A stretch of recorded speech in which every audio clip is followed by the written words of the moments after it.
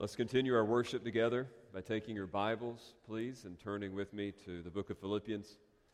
We'll be in chapter 4, looking at verses 2 through 3. Philippians 4, looking at verses 2 through 3.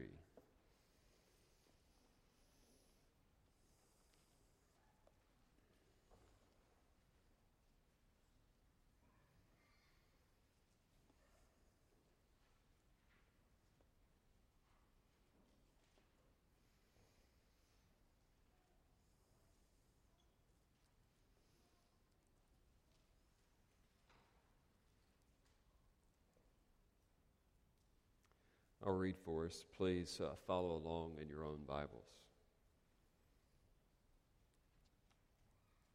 I entreat Euodia and I entreat Syntyche to agree in the Lord.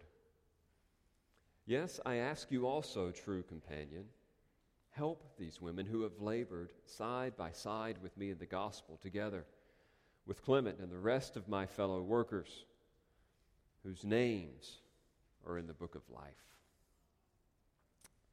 People, people, people, is what the little girl muttered as she ran off the school bus into the house past her father, who was a pastor of great renown. Many of you may be familiar with the name Warren Wiersbe, the former pastor of Moody Church in Chicago.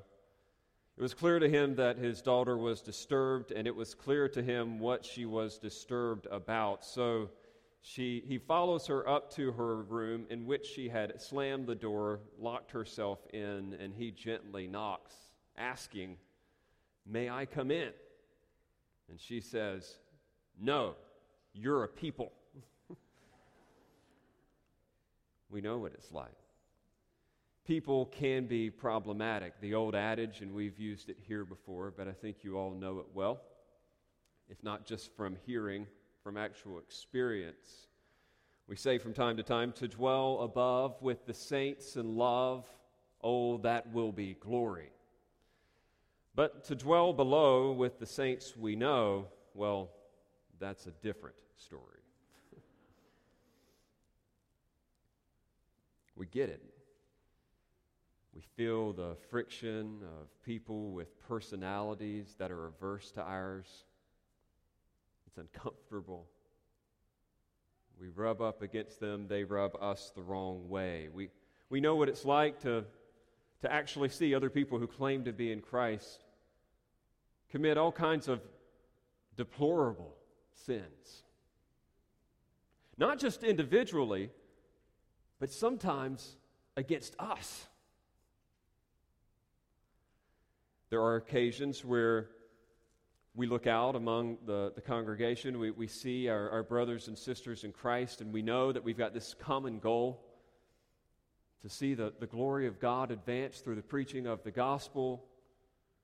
And sometimes we see how other people decide to do that, like their methods, like the way that they decide to do it as opposed to the way that we decide to do it, and we think, that is asinine. That is idiotic. I can't believe that somebody would take that method or that strategy, or somebody would spend their time in that way. And conflict can ensue. And then other times there's legitimate concern of false teaching, of aberrant doctrine. There's somebody holds this one position and they're really convinced their pastor growing up taught them this. And somebody else is on the other side of the fence on this thing because, they grew up in the same kind of churches and their pastor taught them that. And all these people with these different personalities and these different methodologies and these different doctrinal backgrounds and these different proclivities to sin are supposed to somehow mix together and be a happy family in the church, beneath the cross of Jesus, of course. It was supposed to be this family. And so the old saying is true. There is something that's hard about the actual getting along with one another, the saints we know. There is a way around this, by the way. If everything that I was just talking about seems uncomfortable to you, there actually is a way to avoid it, and that is just simply to be self-protected and lonely. There's a downside, but to be self-protected and to not enter into the fray. What you can do is what I often see, having several years of experience focusing on membership in a church. You could show up to a place like this. It's easier in large churches, by the way, but you can do it in a place like this, and you can be at Faith Bible Church, but not a part of Faith Bible Church. And so you show up, you talk to a few people, you ask them how their week was, you keep things really on the surface. Make sure that when you leave, though, you get out of here pretty quickly because somebody might ask you a deep question. You will not get hurt that way, I assure you. It is easy for you just to come in and skim along. That's why live stream options can be so dangerous in these days, because you're not forced to interact with anybody, but you're like, I went to church. Friends, you watched a preaching service. You did not go to church. Church is a gathering. It's an assembly of people. And because of that, it is inevitably messy. The book of Proverbs reminds us that the countenance of friends is sharpened as iron sharpens iron. You know, I've never sharpened iron, but I've seen it sharpened. And I know when that happens, things get hot and sparks fly. And so Solomon warns us, hey, look, if you're going to do this thing right, it's going to get hot and it might get dangerous, but it'll make you better. And so I have to admit, in stepping into a text like this that's so clear, that's so targeted, it would be easy for some of you to think, whether you're visiting or whether you've been here at the church for a long time, like, oh, whoa, man, there must be some problems going on in the church right now if he's going to drill in on conflict. Well, I don't know if this will surprise you. There's always problems going on in a church. Surprise. But I want you to know that this is the beauty of sequential exposition. You just kind of work your way through a text, and you happen to be somewhere on a Sunday, and it's like, well, we can't skip it. That would be even more awkward. So you just go with it. And I say that this has been an especially helpful thing for me, because even the pastor here isn't immune from his own conflicts with other individuals in the church. So I speak this morning as one who benefits from this text, not one who's mastered it. And I'm only addressing what could be perceived as an elephant in the room to let you know, again, the elephant's always there. There's always conflict. So don't try to read into anything. Maybe just take in what you could use from this text if you are indeed a part of God's church and you know what it's like to bump and bruise other people in the household of God. So the question is this. If it happens, if we know that it can be painful, if we know that interpersonal relationships are indeed messy, what are we supposed to do about it? Well, I think there's a couple of popular strategies that are out there that you need to be aware of ahead of time that I am going to intentionally use this text to argue against. All right, so popular strategy number one has kind of been hinted at already, and that is isolation and distance. Kid Sandy, who was a former mediator legally and a pastor, wrote this fantastic book called Peacemakers, and he wrote a shorter one called Resolving Everyday Conflict. I'd commend both to you. But he actually addresses that we all kind of fall on one end or another of this spectrum when it comes to conflict. He says that some of us, if you imagine like a chart for a moment, some of us will fall to this side and we are peace fakers. We like to actually pretend that, there's really no problems. There's nothing going on. Everything's fine. We just like whistling Dixie coming in and out of church. Everything's good. But there could be real issues. Peace faking. And then on the other end of his little spectrum, he has what he calls peace breaking. Some people have a tendency not just to like shy away from conflict, but some are like, all right, it's on, let's do this. And maybe their like motto is, all right, if you're going to make omelets, you're going to have to crack some eggs. We're going to do church. It's going to get messy. And so somebody looks at them wrong, and then all of a sudden they're going to confront them after church and say, all right, let's go. Let's do this. Peace faking, everything's fine. Peace breaking, let's do it. The scriptures advocate for something different. I don't think that we're looking to find the extremes here. I think that the text even we're going to look at today presents a via media, a better way. We've seen in Philippians so far that Paul has certainly valued unity in gospel advance. He's hit it over and over again. He has presented our citizenship in heaven and our collective advance of the gospel as something that is, to use an alliteration here, highly interpersonal and irenic. It is to be peaceful and it is to be collaborative, but it is not individualistic. It is not done alone. In chapter 1, verses 27 to 30, he said, we're striving together for the faith of the gospel, like side by side, like gladiators in an arena. He says, this is something we do together. And then he spends all of chapter 2 trying to actually protect the church against any disunity, saying, hey, don't think about yourself, be thinking about others. Take on the example of Christ. Humble yourself, because God values that. Get along with one another. Work out your collective salvation as a group, knowing that God is working in and among you. Hey, follow the example of Timothy. He's a real selfless guy. He gets along with people. Follow the example of Epaphroditus. He dies to self. I mean, like, you take a fourth of the book of Philippians, and it's all about getting along with one another. But the overall message is about advancing the gospel. And so why we normally think of advancing the gospel as something that we do by ourselves, Paul blows up that paradigm and says, no, it is inescapably interpersonal. And so not only must you advance the gospel, you must do it as a team, and you must get along and be happy about it. And so he hits it generally. But then he does something stunning. As he's winding up the letter, chapter 4, he's done. He's spoken in generalities, and he can't let it ride. He says, I've got to call something out. I'm aware of a situation that is going on in the church, and this would blow our minds if this ever happened in a context like this, where two women in the church are actually called out by name and said, you guys better learn to get along.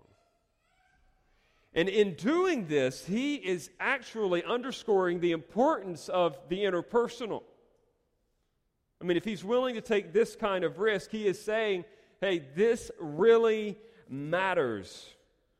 And it's through these two little verses that he confronts conflict in a most, and I want you to catch this, comforting way. He confronts conflict in a most comforting way. Do you remember last week in verse 1 of chapter 4? I made a point to emphasize how loving and kind and gentle Paul is being with them. Notice we're only one verse removed from verse 1, in which he calls them brothers who he longs for and loves, his joy, his crown, his beloved. Paul is not angry. So we would think that a public call out would necessarily mean that he is ticked off. Please don't divorce it from its context. Paul loves these people. And he is going to address this issue publicly because he so values their harmony in the Lord. And in so doing, he is giving us, in this text, a couple of strategies for agreeing together as gospel partners. If it's inevitable that we disagree, what we have here are a couple of strategies for agreeing together as gospel partners, even though it may sometimes be difficult. These two strategies are focus on different angles. One is interpersonal, the other is external. There's an external element, there's an interpersonal element. The interpersonal is there in verse 2. And the principle is this: individual intentionality to agree in the Lord. When we run into conflict with other believers, we should individually be intentional about finding agreement in the Lord. Individual intentionality to agree in the Lord. Notice the verse again. He says, I entreat Euodia and I entreat Syntyche to agree in the Lord. Now, we know that something significant has happened here because Paul has indeed publicly confronted this situation. It underscores its seriousness. I think we need to understand that we think of Paul as like this bold, out front, kind of a leader, but the guy is really compassionate. He is ultra encouraging. In fact, I only know personally of 2 other instances in the entire New Testament where he confronts someone by name because of something wrong that they may be doing. But he is ultra generous at using names to actually call out and highlight the good things that people do. Just read through Romans 16 this afternoon if you want a great example of that. He ends every letter saying, hey, thank this guy for what he was doing, and I commend this guy for what he's doing, and I commend to you this guy. He's using names all the time, but very, very rarely does he actually mention a name in a negative context. And I think that we need to actually feel the weight of what's happening here. I mean, could you imagine if I actually said in the context of this service today, all right, John and Mark, you guys need to agree in the Lord. I mean, you would think, what in the world happened this week? For him to mention their names in the context of the sermon. And yet that is exactly what Paul has done. He's written a letter which actually represents his apostolic authority. He knows that they're going to read this publicly out loud in front of the whole church. See, think less like an email, more like a public announcement. They weren't getting this sent straight to their smartphones for individual digestion. Paul knew that this would be read in the context of the corporate gathering, and yet he mentions it anyway, and you're thinking, like, what in the world? Why would he do this? Because, listen to this, friends, here's the principle that's implied. Unity in a church matters. It matters. It is a big deal. He's already been talking about it generally, and now he's even going to be specific about it, and this is huge.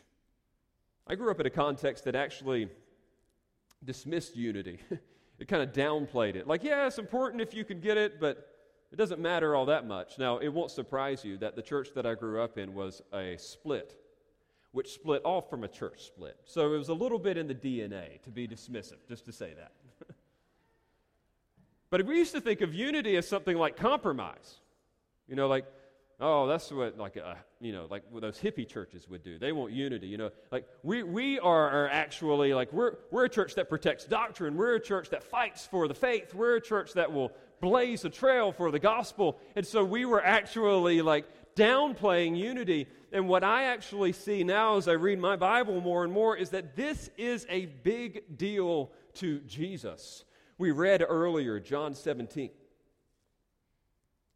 that the last portion of Jesus' high priestly prayer, and it was fascinating this week as I was reading John Owen writing on that very verse, and he puts it in its Old Testament context. Jesus is praying a high priestly prayer, and I want you to get the visuals of what was going on. That high priest on the Day of Atonement would actually take incense in his hands and have a censer hanging off of his arm. And he was about to step past a curtain into the very presence of God.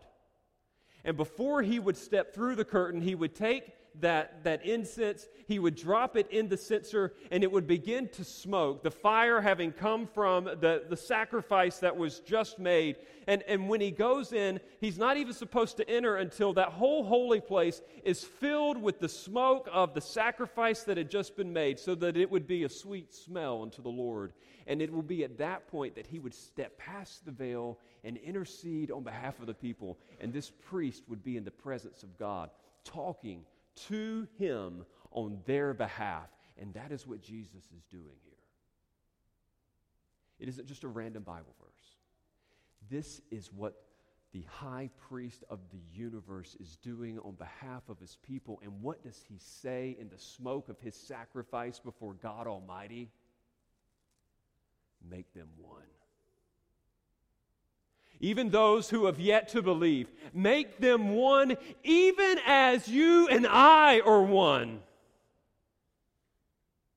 I mean, we're talking about Trinitarian closeness. He says it 3 different times in that text. It's what, like, the high priest of the universe intercedes for and wants on behalf of his people. We don't downplay that. And that's exactly why Paul has made such a big deal out of this, because it is that for which Christ died. The whole mission of God was not just to save individuals and thereby perpetuate their loneliness, but to save a people, to ransom a people who would actually honor His name. And so when we are coming into Christ, we're coming into a group, a family, a body. We're stone in His temple. We're a part of His entity. And that is why, friends, like loneliness today in those who are outside of Christ is epidemic. True fulfillment, like relational fulfillment, is actually found in relationship with Christ, and that is experienced in relationship with His people. You can't divorce the two from one another. And so I would ask, just by way of application, like initially before we even dive into the rest of this text, are you even in Christ? Are you part of His family? Because that is one of the reasons for which He died. You have been separated from Him because of your sin and rebellion, and He wants to reconcile you back to Himself and His people. And you can't divorce those two. And the only way back is through exclusive reliance upon Jesus Christ and Him alone. And so if that is indeed true of you, and you know that this is what He wants, guess what's not an option? Well, the first thing that's not an option is peace faking. There is no way that we could just remain isolated and distant from the people of God, pretending like they don't really matter. The 1 John chapter 4, verses 19 to 21 make this clear. We can't say that we love God if we do not love His people. Do you remember what John goes on to say? He says, how can you say that you love God whom you have not seen if you do not love your brother whom you have seen? If you don't care, if you have this comfortable distance from other people who were genuinely converted and in Christ, I think it should say something to you about whether or not you are or are not in Christ. If you're totally fine at being aloof from and distant to the people of God, it is communicating that you may not actually be in His family. Knowing that Jesus values this also excludes peace breaking, of course. Peace breaking. For whatever it is in people's psyche that actually causes them to think that the righteous thing to do is to stir up some conflict, the Scriptures would say otherwise.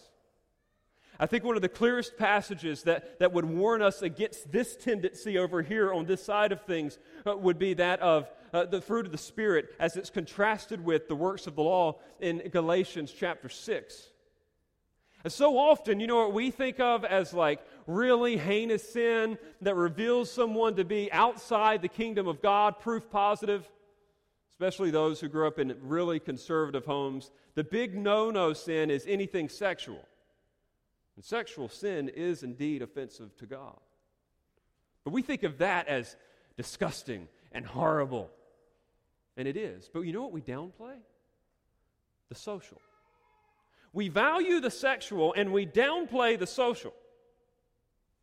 What I mean by that is like we actually have this tendency to like mark sexual sin and say, nope, don't do that. That's horrible. I'm going to stay away from that. That guy's in sin if he's doing it. But we ourselves could be flaming jerks to other people and totally dismiss it.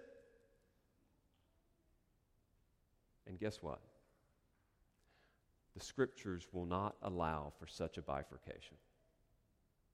When you read Galatians chapter 6 and you see the works of the flesh, which is what characterizes the person out of Christ, with the fruit of the Spirit, which characterizes the person who is in Christ, you will notice something stunning. Half of the things that are evidences of someone who are not in Christ aren't just sexual, they are social. You want to just hear a few of them? I'd encourage you to look at this when you have more time this afternoon, but verse 19 of Galatians 6 says this, now the works of the flesh are evident, sexual immorality, impurity, sensuality, idolatry, sorcery, and you're hearing that list and everyone's going, yep, God hates that. And then it continues, enmity, strife, jealousy, fits of anger, rivalries, dissensions, divisions, envy. You're thinking, when's he going to stop?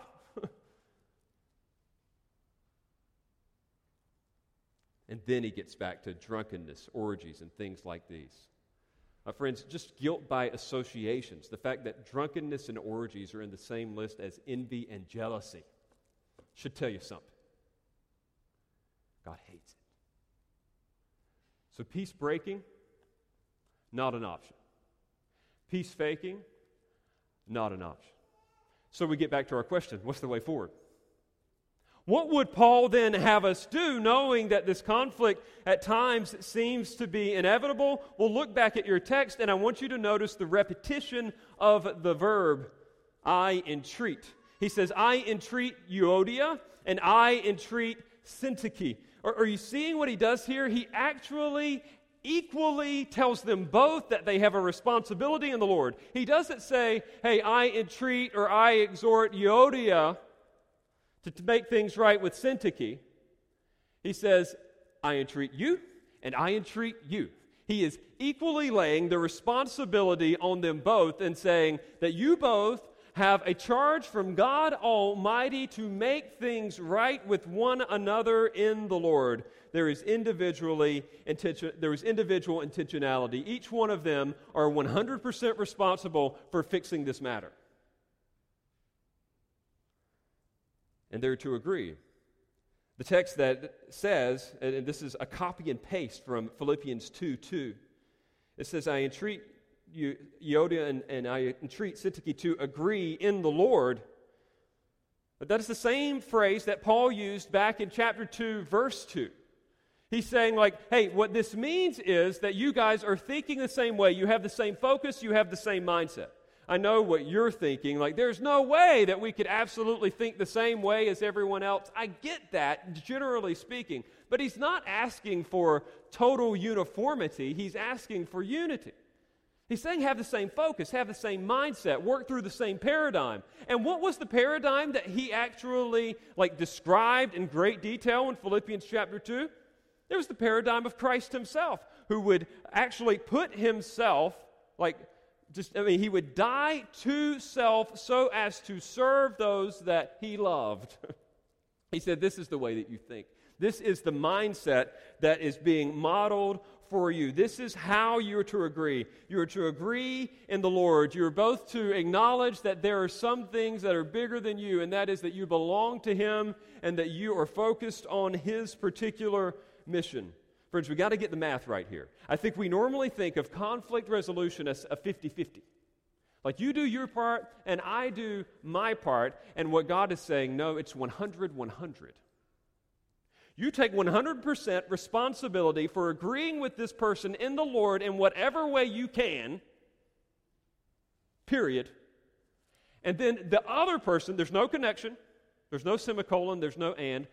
Now the other person, you take 100% responsibility for finding what agreement you can in the Lord. As soon as you get into 50-50 territory, you have nullified the principle that Paul himself has stated here. He says, you own it. Find agreement in who you are. Remember that you are both God's children. You are part of Christ's bride. You are heaven's citizen. Remember what it is that you want. You want the glory of God and the advance of the gospel. You want the highest good for the other person at the cost of self. And so when conflict comes, friends, we must own our responsibility to find common ground in the Lord. And may I just give two simple phrases that I think will flesh this out. I'm going to be really practical for a moment. I've got 2 verses. I've got to make it practical, or we're going to be done too soon, and everybody's going to complain that they got to go to lunch early. And I certainly can't have that happen.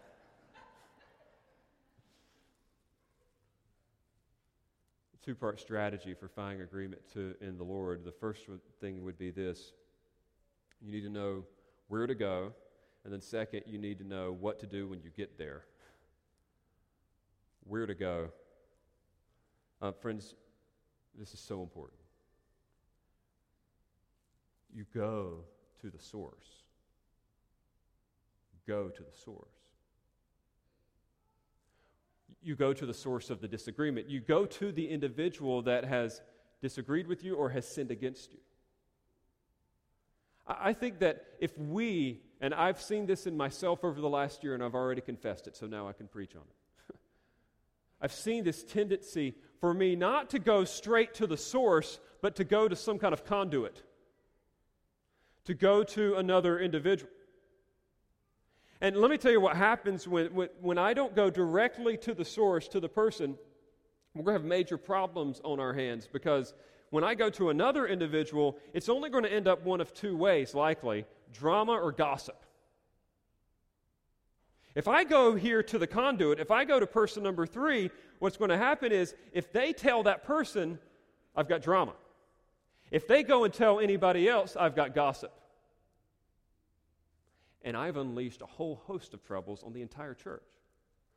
But if I would only back it up and go directly to the source and say, hey, you did this and this offended me. Like, take the courage to say that. You know what, the person, they probably don't even know that it happened. But they will actually respect the fact that you came to them, and it will help make things right. Does it guarantee that things will be made right in the first pass? Absolutely not. But let me tell you what will guarantee they go wrong: going somewhere else.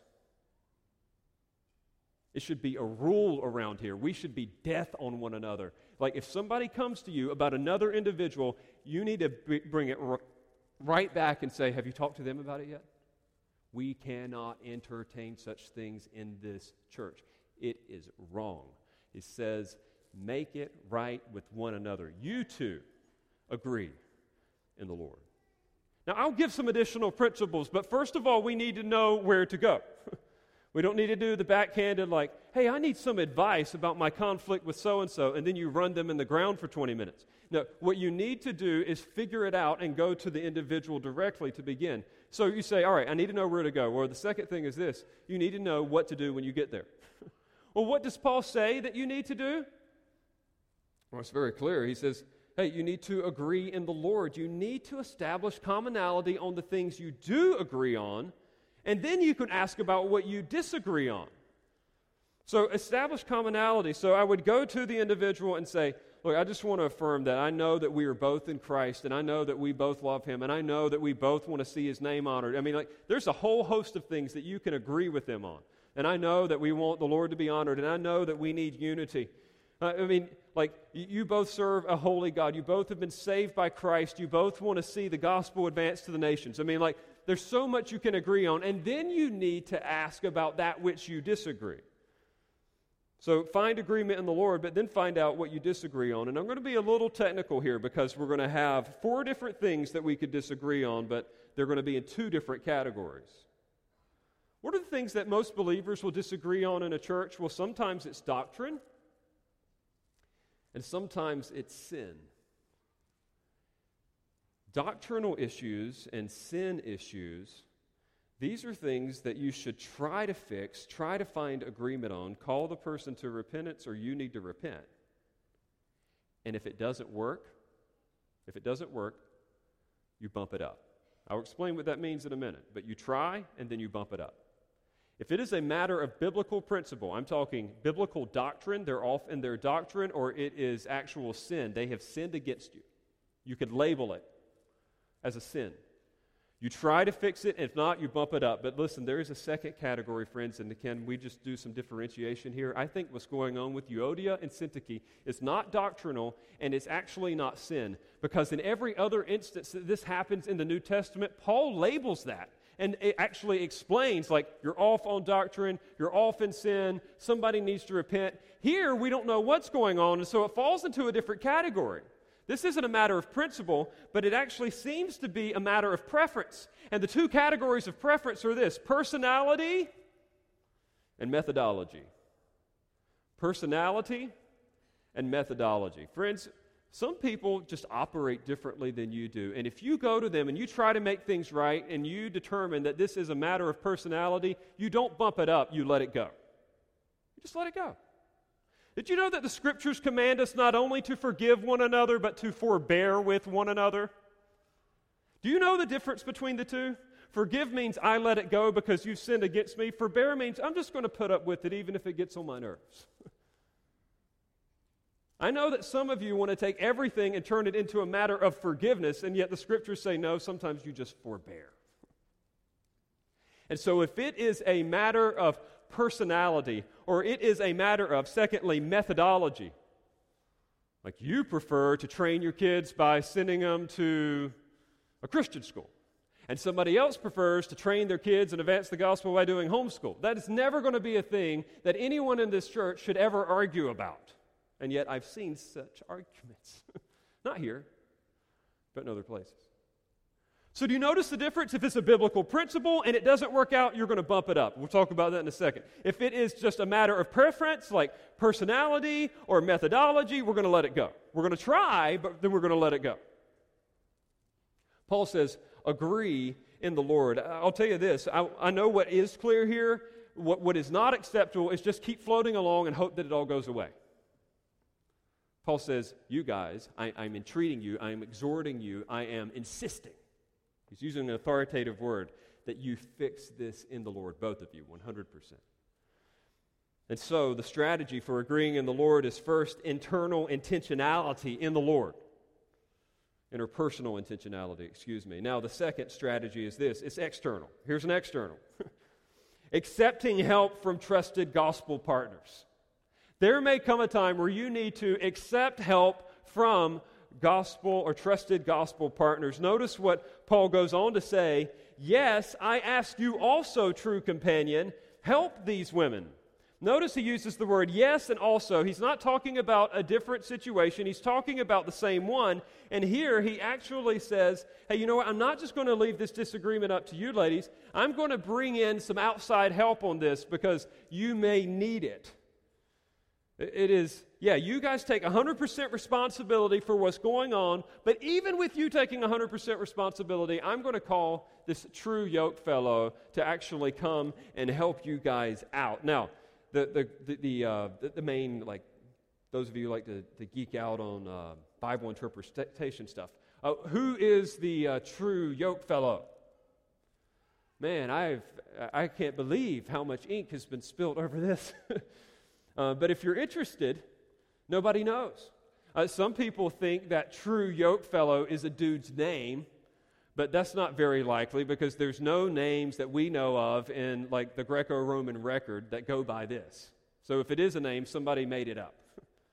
And furthermore, nobody uses an adjective true to talk about someone's name. I'm not like the true Justin. Well, never mind. I'm not going to say. Yes.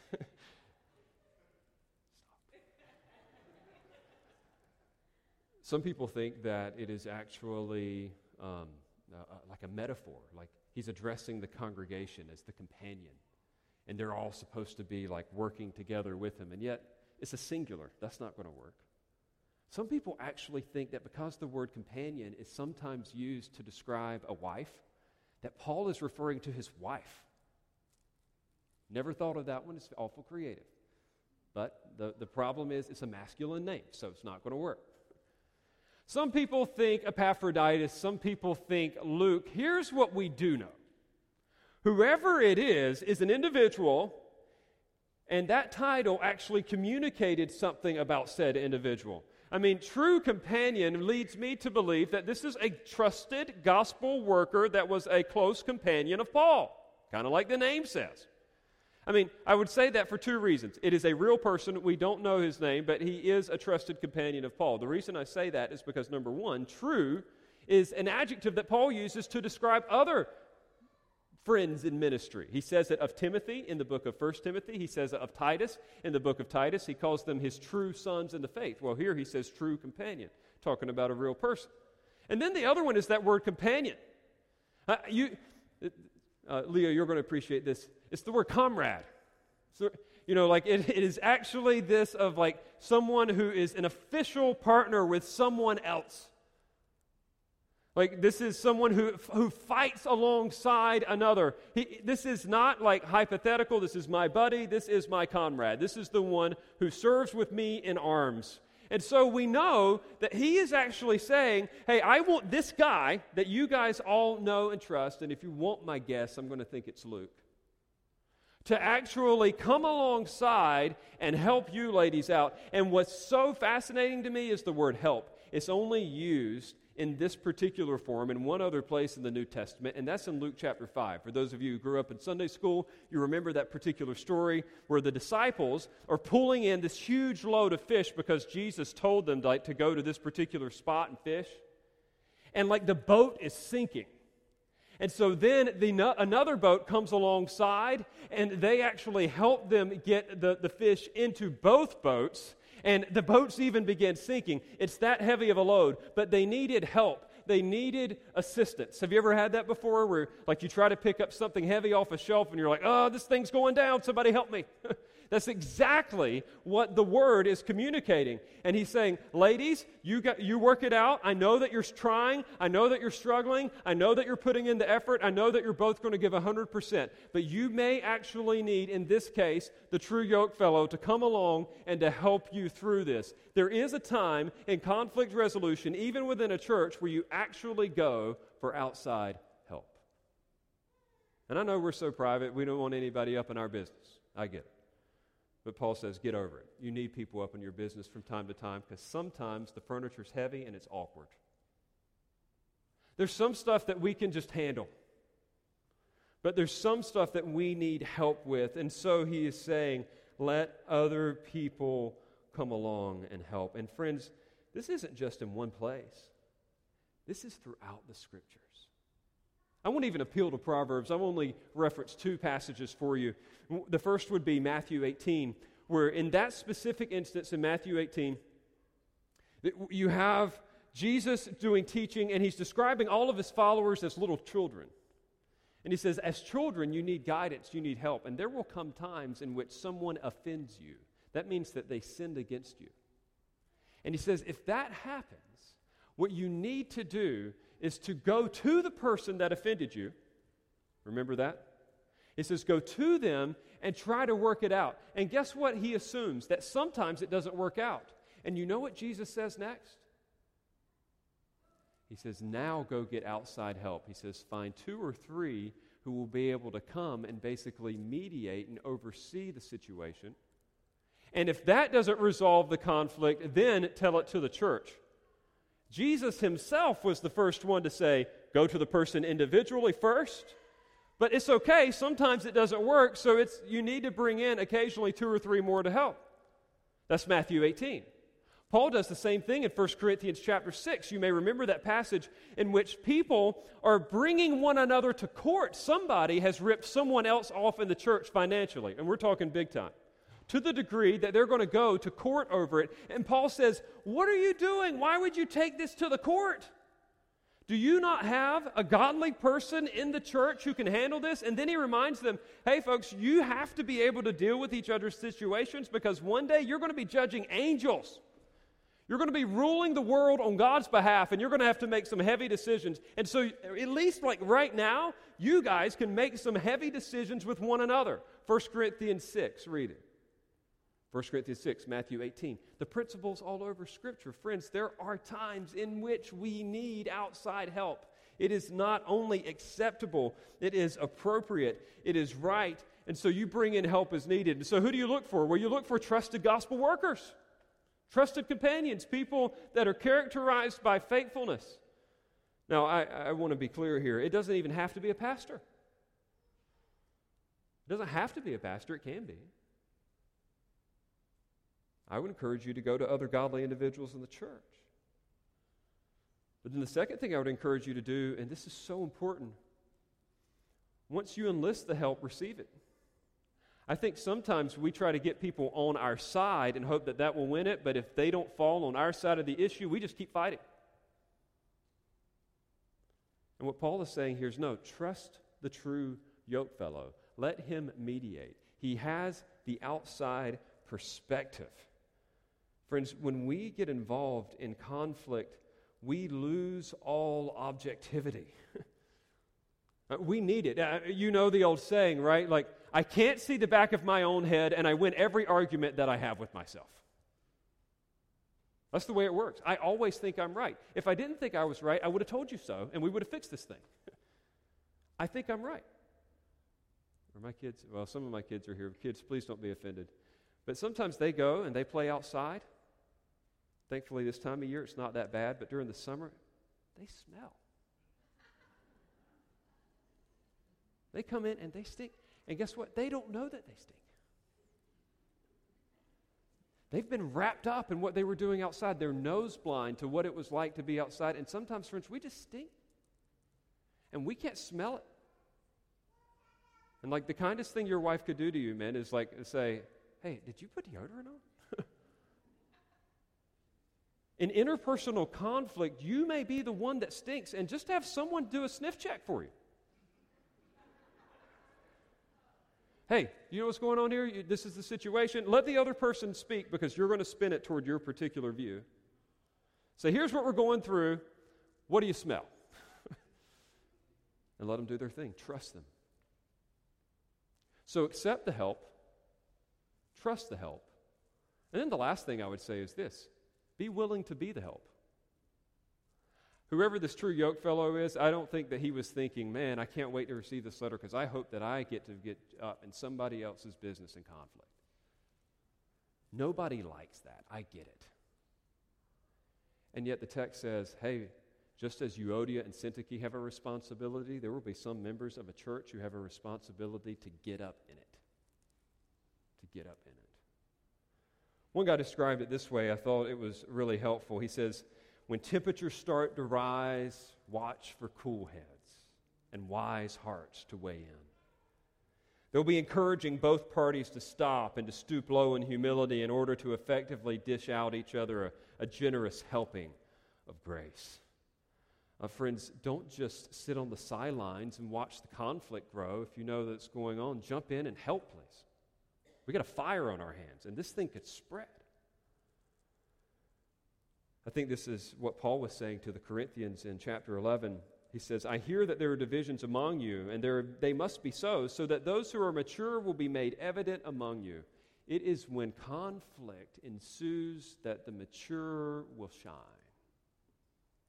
They don't draw much attention to themselves, but they know how to intervene and work their way into a situation and say, hey, brother, I think you're off here. It's the way it works. Don't reject that. It's what God intends.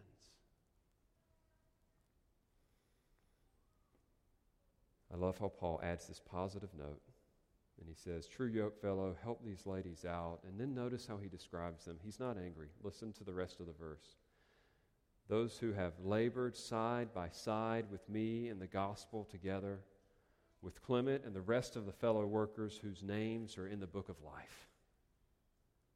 What's he doing here? He's reminding them of their past together and their future together.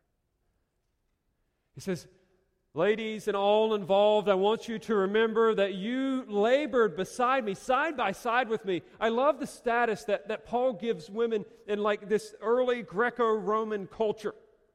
For all of those who would try to dismiss Christianity as some type of chauvinistic thing, you need to understand that it accorded women high status. And while Paul's other teachings make it clear that they weren't teaching and preaching according to 1 Timothy, they played significant roles alongside him, whether that was showing hospitality or whether that was their generosity in supporting his ministry or whether that was praying or whether that was preaching the gospel to other people. You'll find out, looking, by the way, at a history of the church in Philippi, that it was predominantly female. That means some female in that church was doing some active evangelism with some other females who were yet to be in that church. And Paul says, remember those days when we were working side by side to see so-and-so saved, when we were like laboring to have this church established. Think back to the past and think ahead to the present.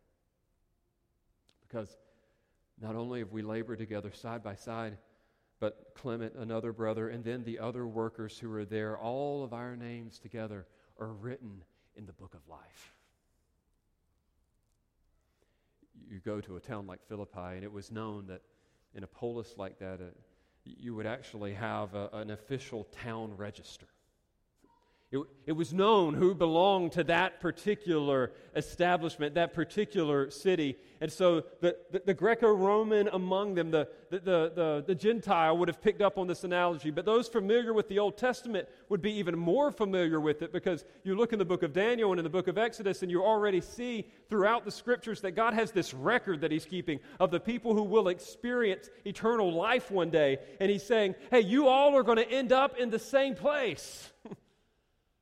Not only do you have a common past, but you have a common future, and so you will be able to get along in the Lord. Beloved, one way to endure with grace and offer to live by grace is to demonstrate that to others, knowing the grace you yourself have received. You don't deserve to have your name written in that thing, and they don't either. It was all of grace. And you will be with them forever one day. I've enjoyed this week. We've had a busier week because of a members' meeting tonight, and I have the opportunity, all of us have as pastors and elders, of meeting with people who want to be a part of our church, and we'll present them tonight to the membership in that meeting. I love that. I love doing that. I found something really interesting, though, in two of the last two meetings I had this week, one yesterday, the other on Thursday. The individuals, when asked, why do you want to be a part of this church, said something that I think would be easy to have an either or, but they made it a both and. They said expositional teaching of the Word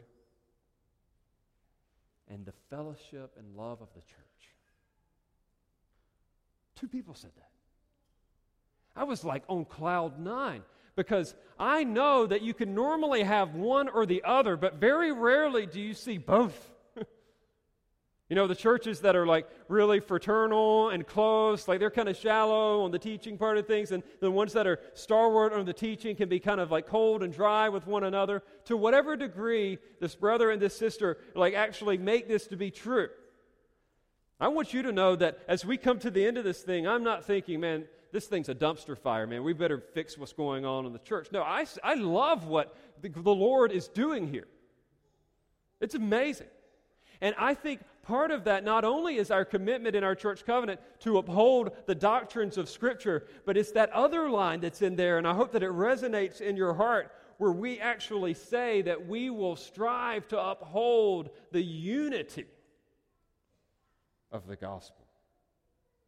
That we will fight for oneness with one another.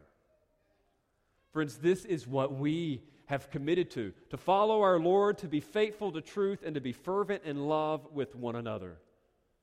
And so I want to leave you with just three simple reminders. The first is this.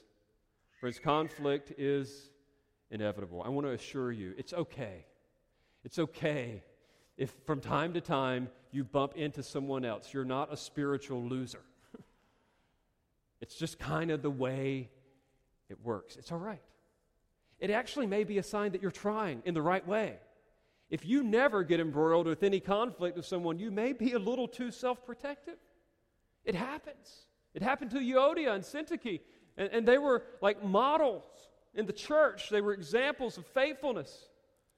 So I want to assure you that it may happen, but I also want to remind you that it's not okay to let it persist. Jesus died that we would be one. And just as we would be concerned about some form of sexual sin, so also let us be concerned about social sin with one another. It is not something to be dismissed and swept under the rug. It is something to be addressed. And then thirdly and finally, I want to remind you that we have a responsibility to act. We act interpersonally, going to the individual, seeking agreement in the Lord. And guess what? Sometimes it doesn't always work, and that's okay. And so there's something external in which we bring in and rely on other godly outside help. And through this, we can be that family beneath the cross of Jesus, bought by His blood, demonstrating to the world the unity that is to evidence those who truly belong to God.